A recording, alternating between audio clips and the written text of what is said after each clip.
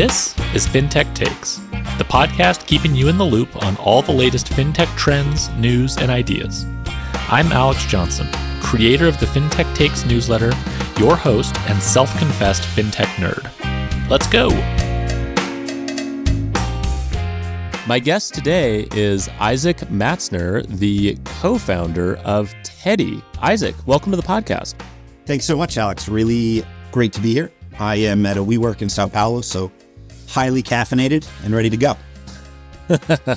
Excellent. Well, I should say before we jump in that in the interest of full disclosure, not only is Isaac a co-founder of a very interesting startup operating out of Brazil, focused on the insurtech and sort of gig worker benefit space, which we're going to get into.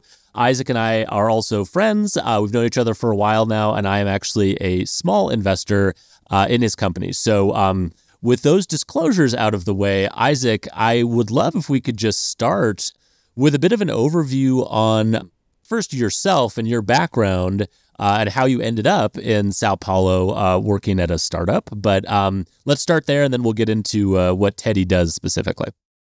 Great. Thanks so much. Appreciate the disclosures. I don't know that I'd necessarily call us friends, more associates at this point, but we're working towards it, right? So that's fair. Yeah, we're kind of fighting right now, actually. So yeah, we won't bring that into the podcast, but we're building towards it. You know, you promised me it was tequila talks, and we're doing this. It's 11 in the morning, so I'm a little upset, but I know. I do see you're wearing flannel, so hopefully we can build towards this fintech and flannel podcast that we've been talking about for a while. So, yes. Just to clarify, it is kind of independent workers and gig workers, but more broadly than just gigs. So do want to make sure that that's clear here. But we'll get into Teddy and what they do. So a little bit about me. So I'm from Albany. I'm from upstate New York. The quick story is that I'm married to a Brazilian. I'm lucky to have a wonderful wife who I met in the States, but is from Brazil. And so we moved down here, but it's actually the second time living here. So I started my career. I studied international development at McGill, worked at the World Bank in DC. And that's when I met my wife. Worked in finance in New York for a few years, did my MBA at INSEAD, which is where I met my actual co-founder. He went into the insurance space. I got recruited by one of the big consulting firms to come down to Brazil. Spent 2 years here living in Rio. It wasn't the dream that I thought it was, living 2 blocks from the beach, because you work like a consultant, and the consultants in Brazil work a lot. So I would see the beach, but generally just in the taxi on the way to work. And then ended up moving back to the States, was a partner at Core Fusion for about 6 years, which is a boutique strategy consulting and M&A advisor focused specifically on payments and fintech. And during the pandemic, moved back to Brazil for family reasons, but also because there's a lot of opportunity here. Had been thinking about doing a startup for a while, started talking to my co-founder, Daniel, and we came up with the idea for Teddy. So really excited to be talking about it, and really excited to have you on board as an advisor, as a friend, and as an investor, obviously. Yeah, absolutely. Well, I mean, clearly I am a fan of Teddy based on the fact that I am an advisor and investor, really excited about the vision, but would love for you to dive into that. And I mean, just give us the pitch. What is Teddy? What problem are you trying to solve? What we're looking at really is the trend towards independent work. So this idea that everybody's becoming an independent worker, everybody's becoming a consultant. This is something that I think we've seen happening for a number of years in the economy.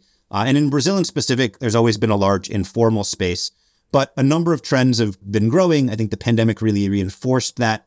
And I think a lot of people became more aware of it. One of the things that really bothered us during the pandemic, us being me and my co-founder, Daniel, was this idea of essential workers being doctors and nurses and delivery drivers. And this idea that there were people out there kind of helping keep us safe, helping us stay protected from the virus that weren't really protected. And so as we started to think about it and look into it, there's this whole space of independent workers that are out there, from the person selling things on the street to independent contractors and consultants, obviously the gig economy. In Brazil, there's a lot of independent professionals, so doctors and lawyers and therapists and things like that. And so in Brazil, it's about half the workforce, 45 million people that are independent. And so what we're really focused on is we think that independent work offers a lot of opportunities. You can make more money, you have flexibility, you have independence, obviously, but it also increases the kind of economic fragility and the risk that some of these people face. So the first principle of independent work is you make money when you work. So what happens when you can't work? And so really what we're trying to address is this idea of economic fragility of independent worker and trying to make that a little bit smoother. I think the kind of the discourse that we have in society. I was an economist, like I said, so labor mobility, people move to where jobs are. We have this big discussion around entrepreneurship, but the infrastructure to support that isn't really there. So we all have friends that say they'd love to do something independent. I know, Alex, you just took a risk leaving Cornerstone and kind of going out on your own a little bit. And I think we all have friends that say, man, I'd love to do that. I'd love to be an entrepreneur. I'd love to do this. I'd love to do that. But I can't because I can't give up the benefits. And in 2023, that is a really dumb thing to say. Our vision for the long term is this idea of a portable benefits platform. I think there's other people that also have that vision. And I can talk a little bit about kind of how we're going at that. But, long term, we'd love this idea of benefits belonging to individuals, not necessarily companies. But right now, what we're focused on is kind of this idea of income protection, trying to help people get through short-term disruptions to their ability to work as independent workers. Yeah, no, absolutely. So, I mean, again, I love the vision. I'm biased, as I said before, but I think it makes a lot of sense. And I am a good example of this. I mean, I have been writing the newsletter for 3 years. I only started doing it full time about a year ago, and I had not even really considered, honestly, doing it before then because there wasn't an opportunity to do it as a full-time job with benefits, as you said, right? And I think that there's this sort of, at least in the States, and I would imagine Brazil is somewhat similar, there's this divide between people who are comfortable or who are in a position in their lives where they can take more risks, and then people who kind of can't. I have 2 young kids and a wife who stays home with them. And so I like benefits. I like having a steady salary that I can count on. And it is interesting because to your point about, if you don't work, you don't get paid. I've experienced that with the newsletter too, right? I mean, the newsletter has to go out 2 times a week, every week. And if it doesn't, then, we don't get paid, right? And so there is definitely something very essential to that idea. And I think offering benefits and infrastructure to wrap around that makes sense. I want to dig in to Brazil and the market that you're serving specifically. I mean, we've seen a myriad of different fintech and fintech adjacent platforms that have popped up, especially over the last couple of years since the pandemic started, focused on independent workers. And in the US, that's been a bit of a trend. Not all of them have totally succeeded or broken through. RIP Catch, one of my favorite benefits platforms in the US, they shut down recently. But, I'd just be curious. I know you're sort of a student of this sort of broad trend. Specifically for Brazil, what are some of the things that are kind of different about Brazil in that market as it relates to that segment? I mean, you said that independent workers make up a large portion of the overall population. It seems like it's a bit of a cultural norm to an extent to do independent work. What are some of the dynamics that make it an interesting opportunity? We've looked at a lot of models, and where we're starting now. So like I said, my co-founder started, or rather was in insurance prior to starting Teddy with me. So Daniel was an executive at Zurich in Brazil and then at HDI in Brazil, comes from the insurance space. So that obviously influenced where we went in trying to focus on insurances and protections from that. But we started out, again, thinking about economic fragility and how to smooth income, thinking about lending, thinking about credit. And when we looked at the models, we saw that a lot of them didn't work in the US and elsewhere. So Even was a great inspiration of ours. Even doesn't even. And so does other things now. And you see Cash Advance, you see companies like Lana, which spun out of Cabify, which was trying to do lending, kind of this earned wage access type work. And we liked that, but it's easy to give money away. It's hard to collect it. We heard a lot of stories about people playing one lending company off against another. So you borrow from one to lend to another. Right. And so that's kind of where we ended up with going with insurance, which we think is a misunderstood product, but actually a really, really good product. But getting into the dynamics a little bit, I think the question you wanted to understand was kind of what makes Brazil a little bit different. There is the size of the market for sure, in terms of the number of people that are independent and the way that stretches across the economic spectrum from kind of low income consumers and workers to higher earners. There is a big trend in Brazil, or rather there's historically really great benefits for people that have benefits. So there's this legal regime called the CLT regime, where if you have benefits, you get all, or if you have a formal job, you have all of these benefits by law. And actually in Brazil, for the average worker, the all-in cost of paying somebody is 2.2 times their salary. So higher than in the US. Yeah, so it's about 1.2 in the US, maybe even a little bit lower, and kind of 2.2, especially for kind of lower earning full-time employees, because they get all sorts of benefits. There's this thing called INSS that's kind of like a Social Security. There's food vouchers and travel vouchers and health insurance and all this other stuff. And so what you've seen is a lot of people that had benefits leaving that workforce, either by choice or by force, and ending up as independent workers and saying, hey, where are my benefits? What happened to this? You see discourse around this fact of essential workers. So there was a law in Brazil during the pandemic that the platforms, the delivery platforms, the rideshare platforms needed to offer income protection to the workers, at least during the delivery.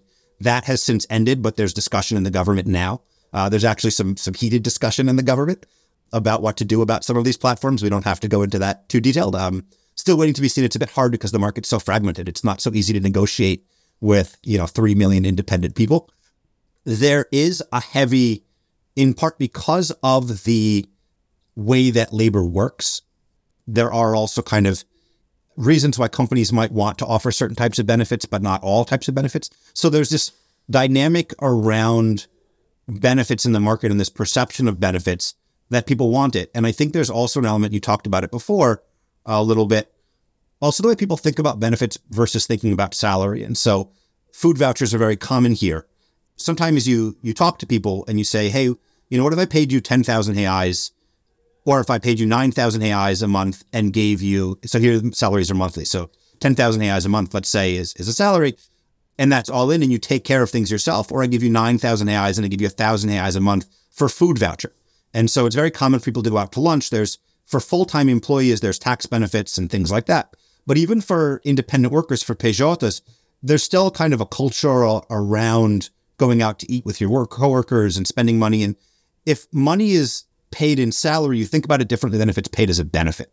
And so that's something that we also think about in terms of the insurance product we're talking about. But yeah, you can go buy it with your money, but if it's my salary, that's what I live on. And I make my budget based on my salary. So I make 10,000 reais a month. That's what I'm going to pay my rent with. That's what I'm going to buy my groceries with. That's what I'm going to do everything with.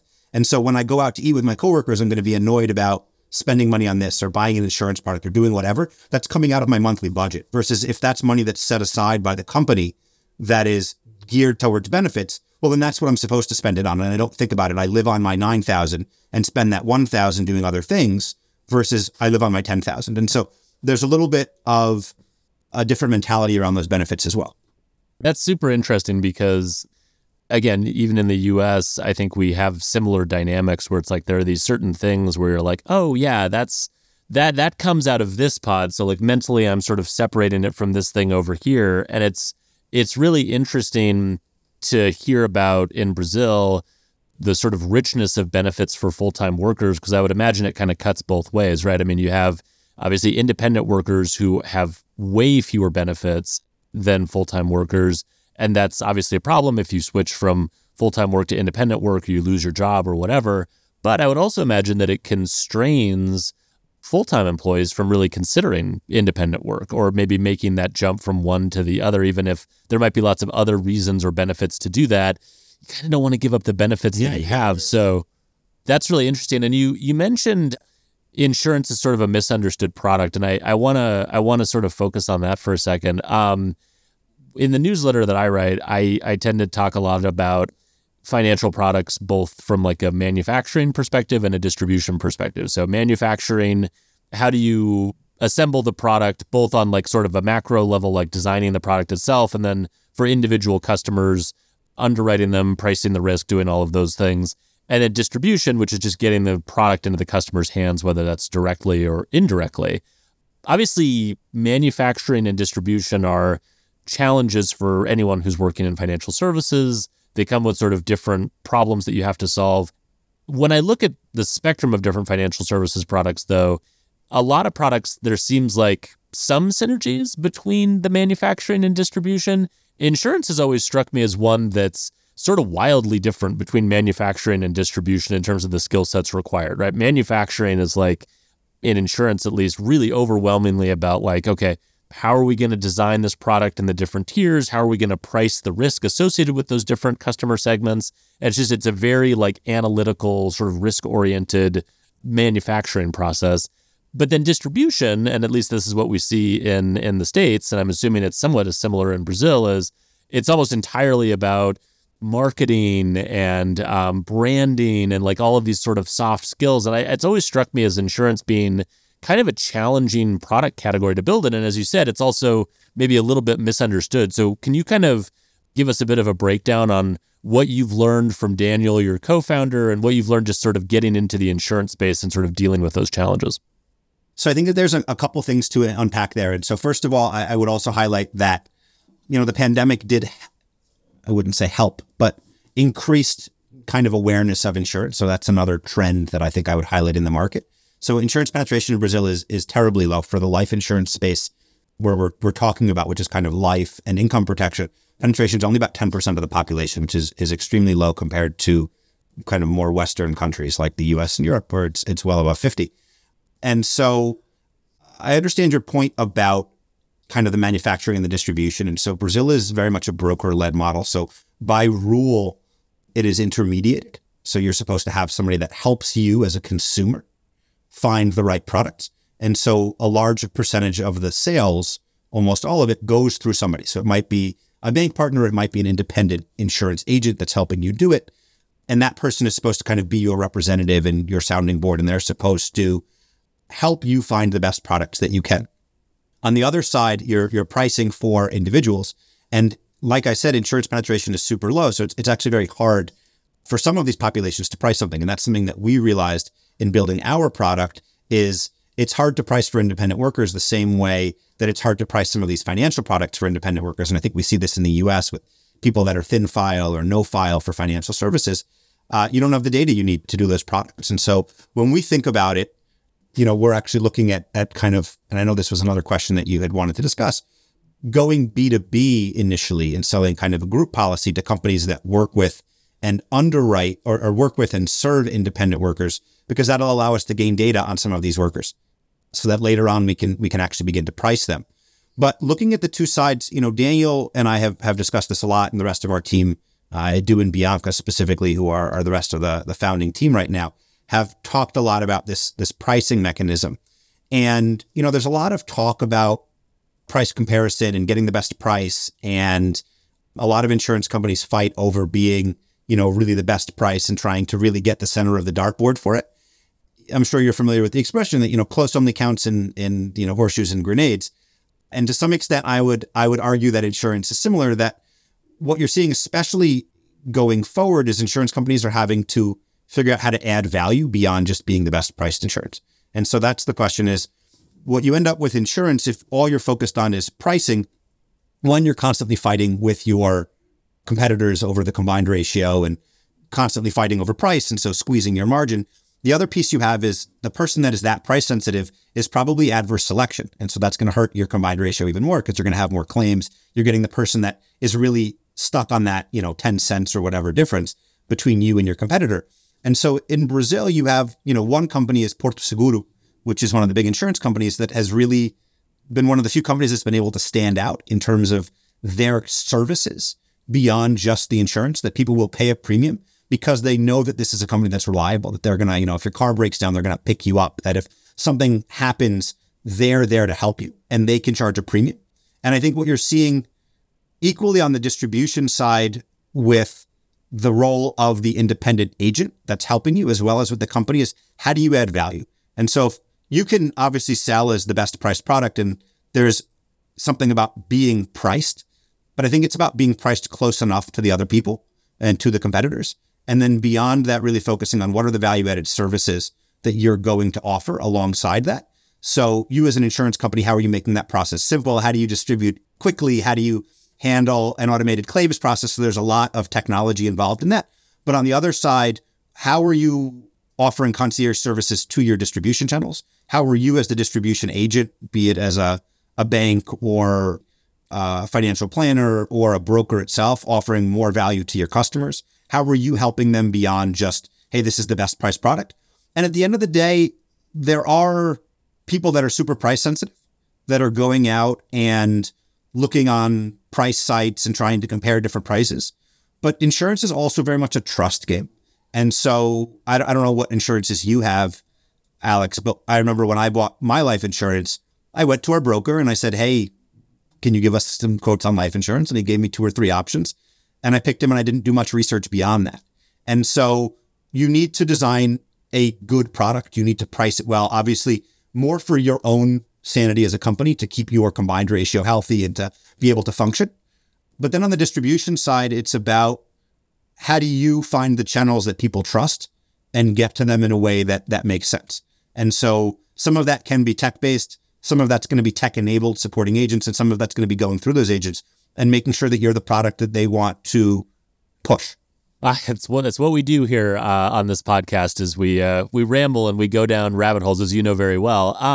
No, that was great. And I think you touched on a lot of the things I was curious about. I mean, the B2B part in particular is fascinating to me. And as you said, there's a bit more of a connection between the distribution side and the manufacturing side, and that the business has good data that can inform the underwriting and the pricing of risk that you're doing. So that actually makes a lot of sense to me.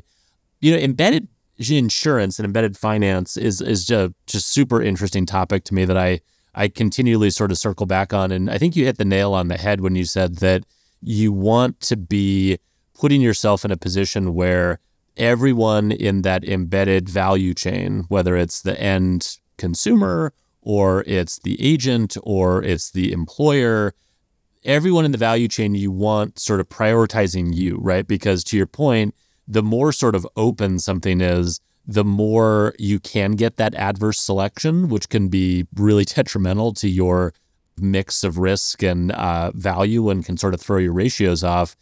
The other thing I wanted to dig into, though, is like what the consumer reaction is. And I know it's early for Teddy, so this is maybe more of a theoretical question or one that you only have a couple data points on right now. But I was thinking about the fact that with embedded finance, I did a consumer survey on embedded finance a while ago. It was more theoretical than it was like behavioral, right? So we weren't asking people what you've done with embedded finance, because most embedded finance is still more theoretical than it is real. But we would ask, okay, hypothetically, if these types of brands that you work with today offered these types of financial services products, what would be your reaction? What would you be interested in? And, some things performed about as well in that survey as I thought they would, right? Like embedded lending was very popular. Embedded banking was less popular, which didn't terribly surprise me. One that did surprise me, though, was embedded insurance, because I had assumed that insurance from a consumer perspective is not something that you're always necessarily thrilled to spend a lot of time thinking about or go out and get. It's more something you feel you have to have than something that you want. And I had just sort of assumed that the embedded nature of these insurance ideas that we were throwing at consumers would really appeal to them. Like, don't go out of your way to get insurance, like, get it here. What surprised me, though, was that consumers were actually kind of lukewarm on the concept, again, theoretically in the abstract. And they said things like, well, I would want to your point, I'd want to shop around on price a little bit, or I'd want to make sure that the one I picked was the one that I trusted the most. And so there was a little bit more of that trust and want to make sure I'm making the right decision with insurance than I honestly thought there would be. Now, these are U.S. consumers that we surveyed. So again, probably some cultural differences, but what's been your experience so far, talking to some businesses about maybe trialing this, any sort of early sort of indicators you've gotten from consumers? Like what's the current sort of thinking on how you appeal with a product like this to consumers where this might be a slightly different way of getting insurance than they've typically gotten in the past? So what I would talk about with embedded insurance is there's certain things that are, and I wonder, again, I think insurance is a bit of a misunderstood product in a lot of ways. It's insurance is not a sexy product, but it's a great product. Insurance lets you take risk, right? And so insurance is this piece of paper that promises you a payout if some eventuality occurs, but it can also be various other things. Insurance can be more than just what we talk about as an insurance policy. And insurance is kind of a great innovation in that it lets people take risk that they wouldn't otherwise take and invest large sums of money in risky endeavors that might not bear out because they know that there's some sort of protection there. And I think what you see is it depends on the type of insurance as well that people are talking about. So maybe if somebody's buying life insurance or car insurance, they want to shop around about it. But if you go buy a new iPhone or Samsung phone and, hey, when you're clicking through or when you're at the store, they offer you something right on the spot, that's embedded. And a lot of people buy those things, right? You're buying something online. Hey, do you want this travel insurance? Largely becoming embedded, right? You get it at the point where you buy your ticket. Hey, do you want to protect this trip? So there's different types of insurance that I think people don't even think about as insurance. I think in your head, you think about insurance, well, it's life insurance. And we talk to people about sometimes income protection, which is where we want to focus, and they don't even know that it exists. They talk about the problem, and this is a challenge that we are facing and that we're looking to overcome. We have assumptions about how we're doing it, and that gets into our distribution model and everything else. But people understand the problem. They understand if I don't work, I don't make money, but they don't think that there's anything there to help them solve it. And they don't think of insurance as a solution because they think of insurance as, well, it's car insurance or it's life insurance, but I'm not thinking about that. I don't want to think about death. And one of the challenges we have is insurance is largely, Daniel's taught me a few catchphrases. Insurance is distribution. Insurance is a push product, not a pull product. That's a big conversation that you get in insurance is how do you make insurance more of a pull product? How do you unbundle it? I think a lot of people are used to over-engineered insurance products with all sorts of coverages that don't meet the needs that they have. How do you, and there's a bunch of startups in Brazil that we're friends with also tackling this problem on kind of how do you democratize insurance? How do you make it easier? How do you unbundle it from all the unnecessary coverages that are generally thrown in there because they'll increase the margin, but it's not something somebody wants. And so, we've all seen those movies. We've all seen those stories. The insurance company is going to deny you automatically because they know that 50% of people aren't going to call back, even if the claim should have been there.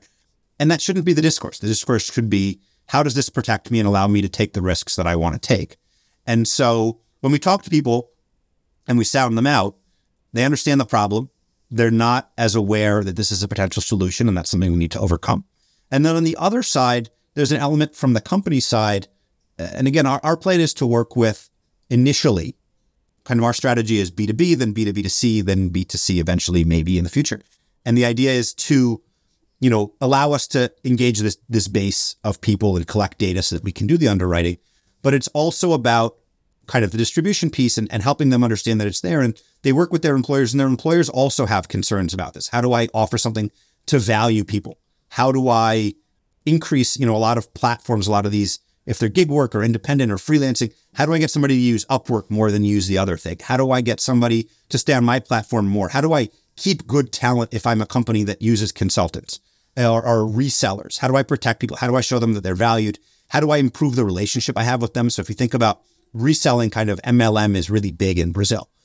And that works on kind of almost consignment, right? So I give you products, you sell it, then you return it and you make money on the difference between the wholesale price and the retail price. Well, what if you can't work that month and can't sell? I've got to charge you anyway. What if that's a bad way to have a relationship with my distribution partner? So how do I overcome that? And so there's a demand for solutions that solve this type of problem. And we need to help people understand that insurance can be that. And it kind of coming back to the distribution question as well, helping companies understand how this can be beneficial. And it's not supposed to just be a cost line, but it's supposed to drive productivity, drive retention, reduce turnover, because there's big costs there. And there's also big questions from a lot of platforms, especially when you're talking about not hiring independent workers, but serving them. So if it's a neobank or if it's some sort of information solution, we're talking to a company right now that does about a pilot that does route optimization for truckers and last mile delivery drivers about a pilot. How do you value them? And how do you also monetize that base that you have? So, there's a lot of apps. There's a lot of programs that have 5,000 users, 10,000 users, 15,000 users. A lot of companies, especially coming out of the kind of bubble that we were in with VCs, there was a lot of money to go get a user base. And now everybody's trying to figure out how to monetize them. And so we also think that from that perspective, if every company needs to build their own monetization platform, it's going to be really difficult. How can we plug in there and be a solution through some sort of revenue share program or something like that, where this is a product that is valuable that people are pursuing and work with them on that basis. Yeah. I mean, I think to your point, one of the things that you touched on there that is really interesting to me is just this idea that there's a value beyond the money that you're offering, right? And so kind of going back to what you were saying about in Brazil, like benefits are sort of seen as sort of a separate bucket of revenue and sort of income and opportunities. And, I think that is a really interesting thread to pull on with employers, and to say that look, is it more effective, is it more cost effective, candidly, to try to pay all of your employees slightly more? And maybe it is, maybe it's not. Or is it actually more impactful in terms of retention, employee satisfaction, their willingness to sort of choose you every day, every week over a different competing platform to offer these benefits or to offer these things that are novel or that sort of fill a different gap? And that calculus is a hard one to make because it's difficult to compare because there's sort of an emotional element that drives employees' decisions. It's not always totally rational. I mean, I probably could have made, in some hypothetical alternative universe, more money, going fully independent and not having benefits and trying to maximize my income. But there's like a safety element to having benefits and having some of those other things that's really appealing. So yeah, testing like the boundaries of that seem really interesting. I want you to take off your Teddy hat for a second. Isaac's not actually wearing a Teddy hat. I don't even know if there's Teddy merch. If there is, we should talk about that. But it's coming at some point. Okay, all right, fair enough. And maybe there is, and I just haven't gotten any yet. And put on your old Core Fusion hat, which I assume you do have. I have a jacket. Okay, you have a jacket. So put on your Core Fusion jacket. Is speaking more from like a fintech consultant sort of perspective. I mean, you work in embedded finance. You're doing this sort of embedded insurance play. I know you think broadly about just what's happening in fintech, both in Brazil and the US and other markets. What's your sort of general take on embedded finance?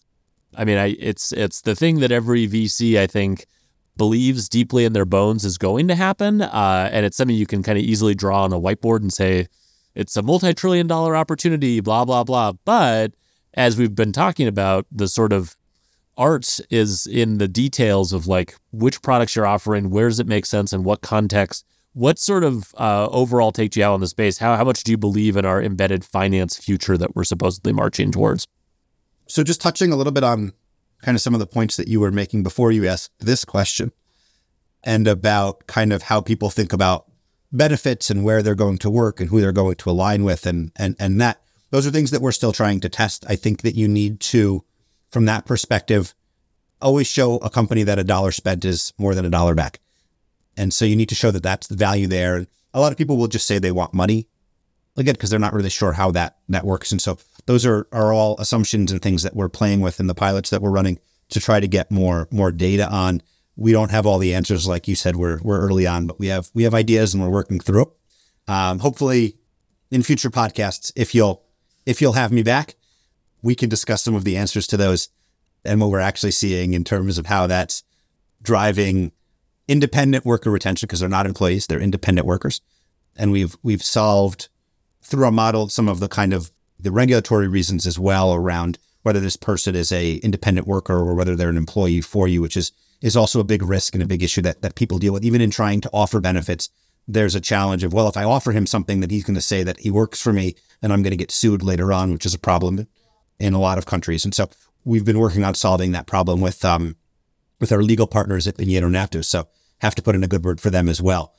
But coming back to that Core Fusion element and my buddies there, you've had the displeasure of getting to know a couple of them, specifically Dan, who we'd be remiss if we didn't insult a little bit on the podcast. Is here. Yeah. But, embedded finance, I like a lot of your article and your thinking on this. And I think embedded finance is certainly happening, but I think it's very much like you said about the use case and about the situation. And there's ways to make things easier, but is easier always right? And so kind of where is it good to have friction? And you wrote a piece a while back on driverless finance versus hands on the wheel finance, if I remember. Mm-hmm. Yeah. And I think about it a lot from that perspective. There's people that want to control everything. And there's people, I think like you and me, that are busy with our kids and our jobs that don't have time to deal with everything. You need to find the fine line between those things of where is it adding value and where is it actually profitable? I mean, again, coming back to lending, which we just came through this environment and it's changed dramatically in the last year and a half. Giving away money and getting users and TPV and all this different stuff was great. But if it's not profitable, if everybody's going to default, then they're really just pushing it off. And that's something we think about a lot in insurance, because in insurance, you're pushing off the problem even further, right? So I can go out and underwrite millions of policies tomorrow if I want, but they will all blow up in our face and we'll all have a lot of egg on our face. And that's obviously not what we want to do. So I think the question with embedded finance is, I think it comes down to the distribution question and getting the right person at the right time in the right way. Embedded finance that's kind of the idea and the dream.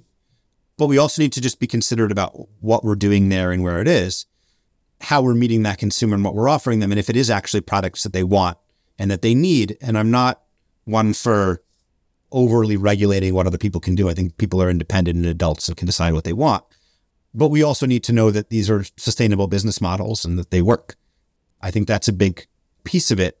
And what I would say, Brazil's a really impressive country for some of the fintech finance that's happened. I forget who put it out there, but I remember somebody saying that the Central Bank of Brazil is probably the most successful fintech in the world, which I really like because you see some of the things that they're doing around payment initiator licenses, PIX. Yeah. Somebody I imagine listening to this podcast knows what PIX is, but it's the instant payment system, and how big that has been, even allowing kind of, 10 years ago when I first came to Brazil, it was just ending. There was a duopoly where basically there were two acquirers in the market. There was the MasterCard acquirer and the Visa acquirer. And depending on where you went, they had two machines and they would give them your card. And there were the meal ticket machines as well. And now you have, hundreds of gateways operating in the market. And it's kind of a question of which ones are going to combine and survive and who's going to be the leader. But this is a market that 10 years ago was completely different. And, Nubank and Pix and Stone and, on the insurance side, companies like Peer, Pitsy that weren't around before, but that have been able to emerge because the regulators are allowing for it and encouraging embedded finance because there's such a significant percentage of the population that doesn't have access to a more analog version of some of these things. In emerging markets in particular, embedded finance just fascinates me because it's a more convenient way to get to that long tail. Because, to your point, consumers that maybe haven't had access to traditional analog financial services, they still are using a bunch of other services, apps, platforms, working with other companies, and those are potential distribution points to get to those customers as well. I corrected myself saying there, I almost said long tail, and I corrected myself because it's in Brazil and in a lot of emerging markets, it's not a long tail. It's actually the majority of people. And I think that's something that we need to have in mind.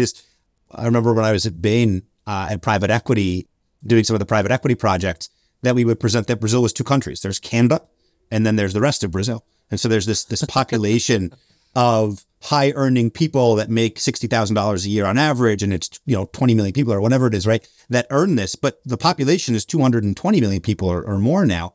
And there's the majority of the people don't have access to what kind of is more common in the US in this analog version. And so it's not a long tail. It's a big tail that's available there and a massive market and a massive opportunity and a massive opportunity to have impact as well as make money. And that's really what brought me down here again and what's inspiring us at Teddy. Yeah, that's well said, Brett. That's a better analogy. To flip around the visual analogy, it's like not the long tail, it's the rest of the animal that has a short tail that we've been focused on, and we're talking about the entire rest of the thing. So 2 last quick questions, and then I'll let you go.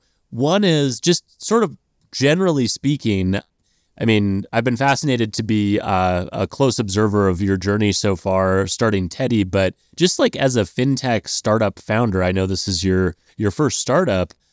I'd love for you to just sort of distill down like one lesson you've taken away from starting up a company, finding a co-founder that you can partner with, recruiting that initial founding team. I know you're very sort of intentional about the culture that you're trying to set, even in these very early days. What's sort of one lesson learned that you've taken away from that experience so far? A good team is really the most important thing. And it's not just the people that you work with on a day-to-day basis, which we have a great team here at Teddy. We're only 7 at this point, but we have a really great team. But involving people like you and some of our other advisors and some of our other supporters and kind of having that base is really important because there's lots of things you don't know, lots of things that you're learning. Even as a multiple time founder, I think you're still learning stuff. Although I do understand why VCs like second time founders more than the first time founders, because there's a lot of things you hadn't thought about and didn't even know you needed to do. But having people to help you go through that journey. And so I think we're a community and we need to support each other. And I try to do that. There's other founders I talk to. There's other people in the ecosystem. Getting perspectives and understanding where you need to be is really important. And so just because you're a solo founder or a pair of founders, don't think you need to do everything on your own. I think that's the biggest thing is there's other people that have done this before and that you can learn from and stand on the shoulder of giants. That's the secret, I think. Awesome. That's a great one. Okay, last one, and this is just more for fun because you and I know each other pretty well. But one of the other things we have in common, as you mentioned earlier, is we both have relatively young kids. So we'll call this part of the podcast FinTech Dad Corner for a second. But I mean, I'm not sure how you have the energy to have a young son at home and be co-founder of a startup. I think I would be dead if I was trying to do both those things at the same time.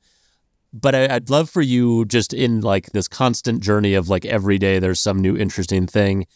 What's a recent achievement, lesson learned, observation that you want to share from the world of parenting? I have one too, but you go first. Yeah. So like most of your questions, when you ask for just one thing, there's lots of things you can say. So obviously having a great partner, my wife, Veronica, helping out is amazing. I'll be completely honest that being in Brazil makes it a little bit easier because you do have a bit more help. But what I would say are there's kind of two things that I would point to. One is a saying that my cousin gave me when I had kids, but I think it also applies to your previous question about startup life. And that's it. This too shall pass. So if it's really good, don't get high on your horse. It's not going to be. And if it's really bad, don't get too down because this too shall pass. And so I think that's one thing about startup founding as well as being a parent. Just remember that this will pass. And then the other thing is, one of our angels and somebody that we're really, really happy to have on board here is a guy named Gustavo Camargo, who's a partner at Bain, leads their private equity practice here in Brazil, who was my old boss. And we were talking to him about this. And so you can't imagine many people that will be busier than the private equity partner at Bain Consulting. Sure. And so he says, he disagrees with this idea of work-life balance, at least in terms of kind of working and not working. And he says what you need to think about more are what are the activities that give you energy and what are the activities that drain you of energy, and finding the balance between them. And so both in parenting and in work, making sure that you're kind of finding the balance between those activities that give you energy and take away energy. So obviously there's, payroll and accounting and some of those things that I don't want to do, but making sure that I'm having these strategic discussions with the team, that I'm talking to people like you and making fun of Dan, really, really important. So there's that. And then, sometimes you need to watch a Gerard Butler movie, and that's it, What's a thing with your son that you find energizing? Because I know there's plenty of parenting things that are draining of energy, but what's a energy restoring thing for you with him? He loves, I don't know what started. I mean, he is Brazilian, but he loves kicking balls. So oh, sure. I wouldn't say playing soccer, but playing soccer with him because he's not really playing soccer, but just like seeing him get excited to run around. He does this thing where he puts his arms behind his back and runs like Sonic the Hedgehog. We call him Sonic. It's pretty great. So just seeing your kid happy is always energizing. Is a huge one. Yeah, no, that's awesome. I had a similar experience recently where it's winter still in Montana, although the snow is finally melting and we're getting some warmer days. But what that means is we have a bunch of very sort of soft, slushy snow. So my kids, we went outside in the front yard and they're kind of running around and they wanted me to chase them. And I just was like, okay, I've already been chasing you for a long time. I don't have the energy to do that. However, I can throw snowballs at you. And the snowballs can chase you, right? And they loved that. And I got to say, it's super satisfying to be able to have a snowball, have your 5-year-old son running away from you and just time it up perfectly. And it hits him right on the back. And then he just laughs and giggles and thinks it's the best. You get to a point with snowball fights where it's more acrimonious than it is fun. But this is oh my God, try to hit me with a snowball. It's the best, So that's been really, really satisfying lately. Yeah, he's got a little scooter that he tries to run us over with. So that's a lot of fun. So we run away from him. But we don't need to bore your audience with too many dad things. We can save that for offline. We'll do more of this offline. Isaac, this has been so much fun. You have definitely earned your way into future podcasts, and maybe we'll even bring Dan in as well. But thank you so much for taking the time and sharing your insights. I really appreciate it. Yeah, I know you had a bunch of much smarter people on this than me, so I hope I did my job in terms of making you look smart and that this was the this was the easy interview for this podcast series. It was certainly the most fun. I feel very comfortable saying that, and it's been super informative, so appreciate you. Absolutely. Thanks so much, Alex. Thank you. Thank you for listening to this episode of FinTech Takes. Stay up to date with emerging companies and the latest FinTech trends by subscribing wherever you get your podcasts. And if you love FinTech Takes, please tell a friend.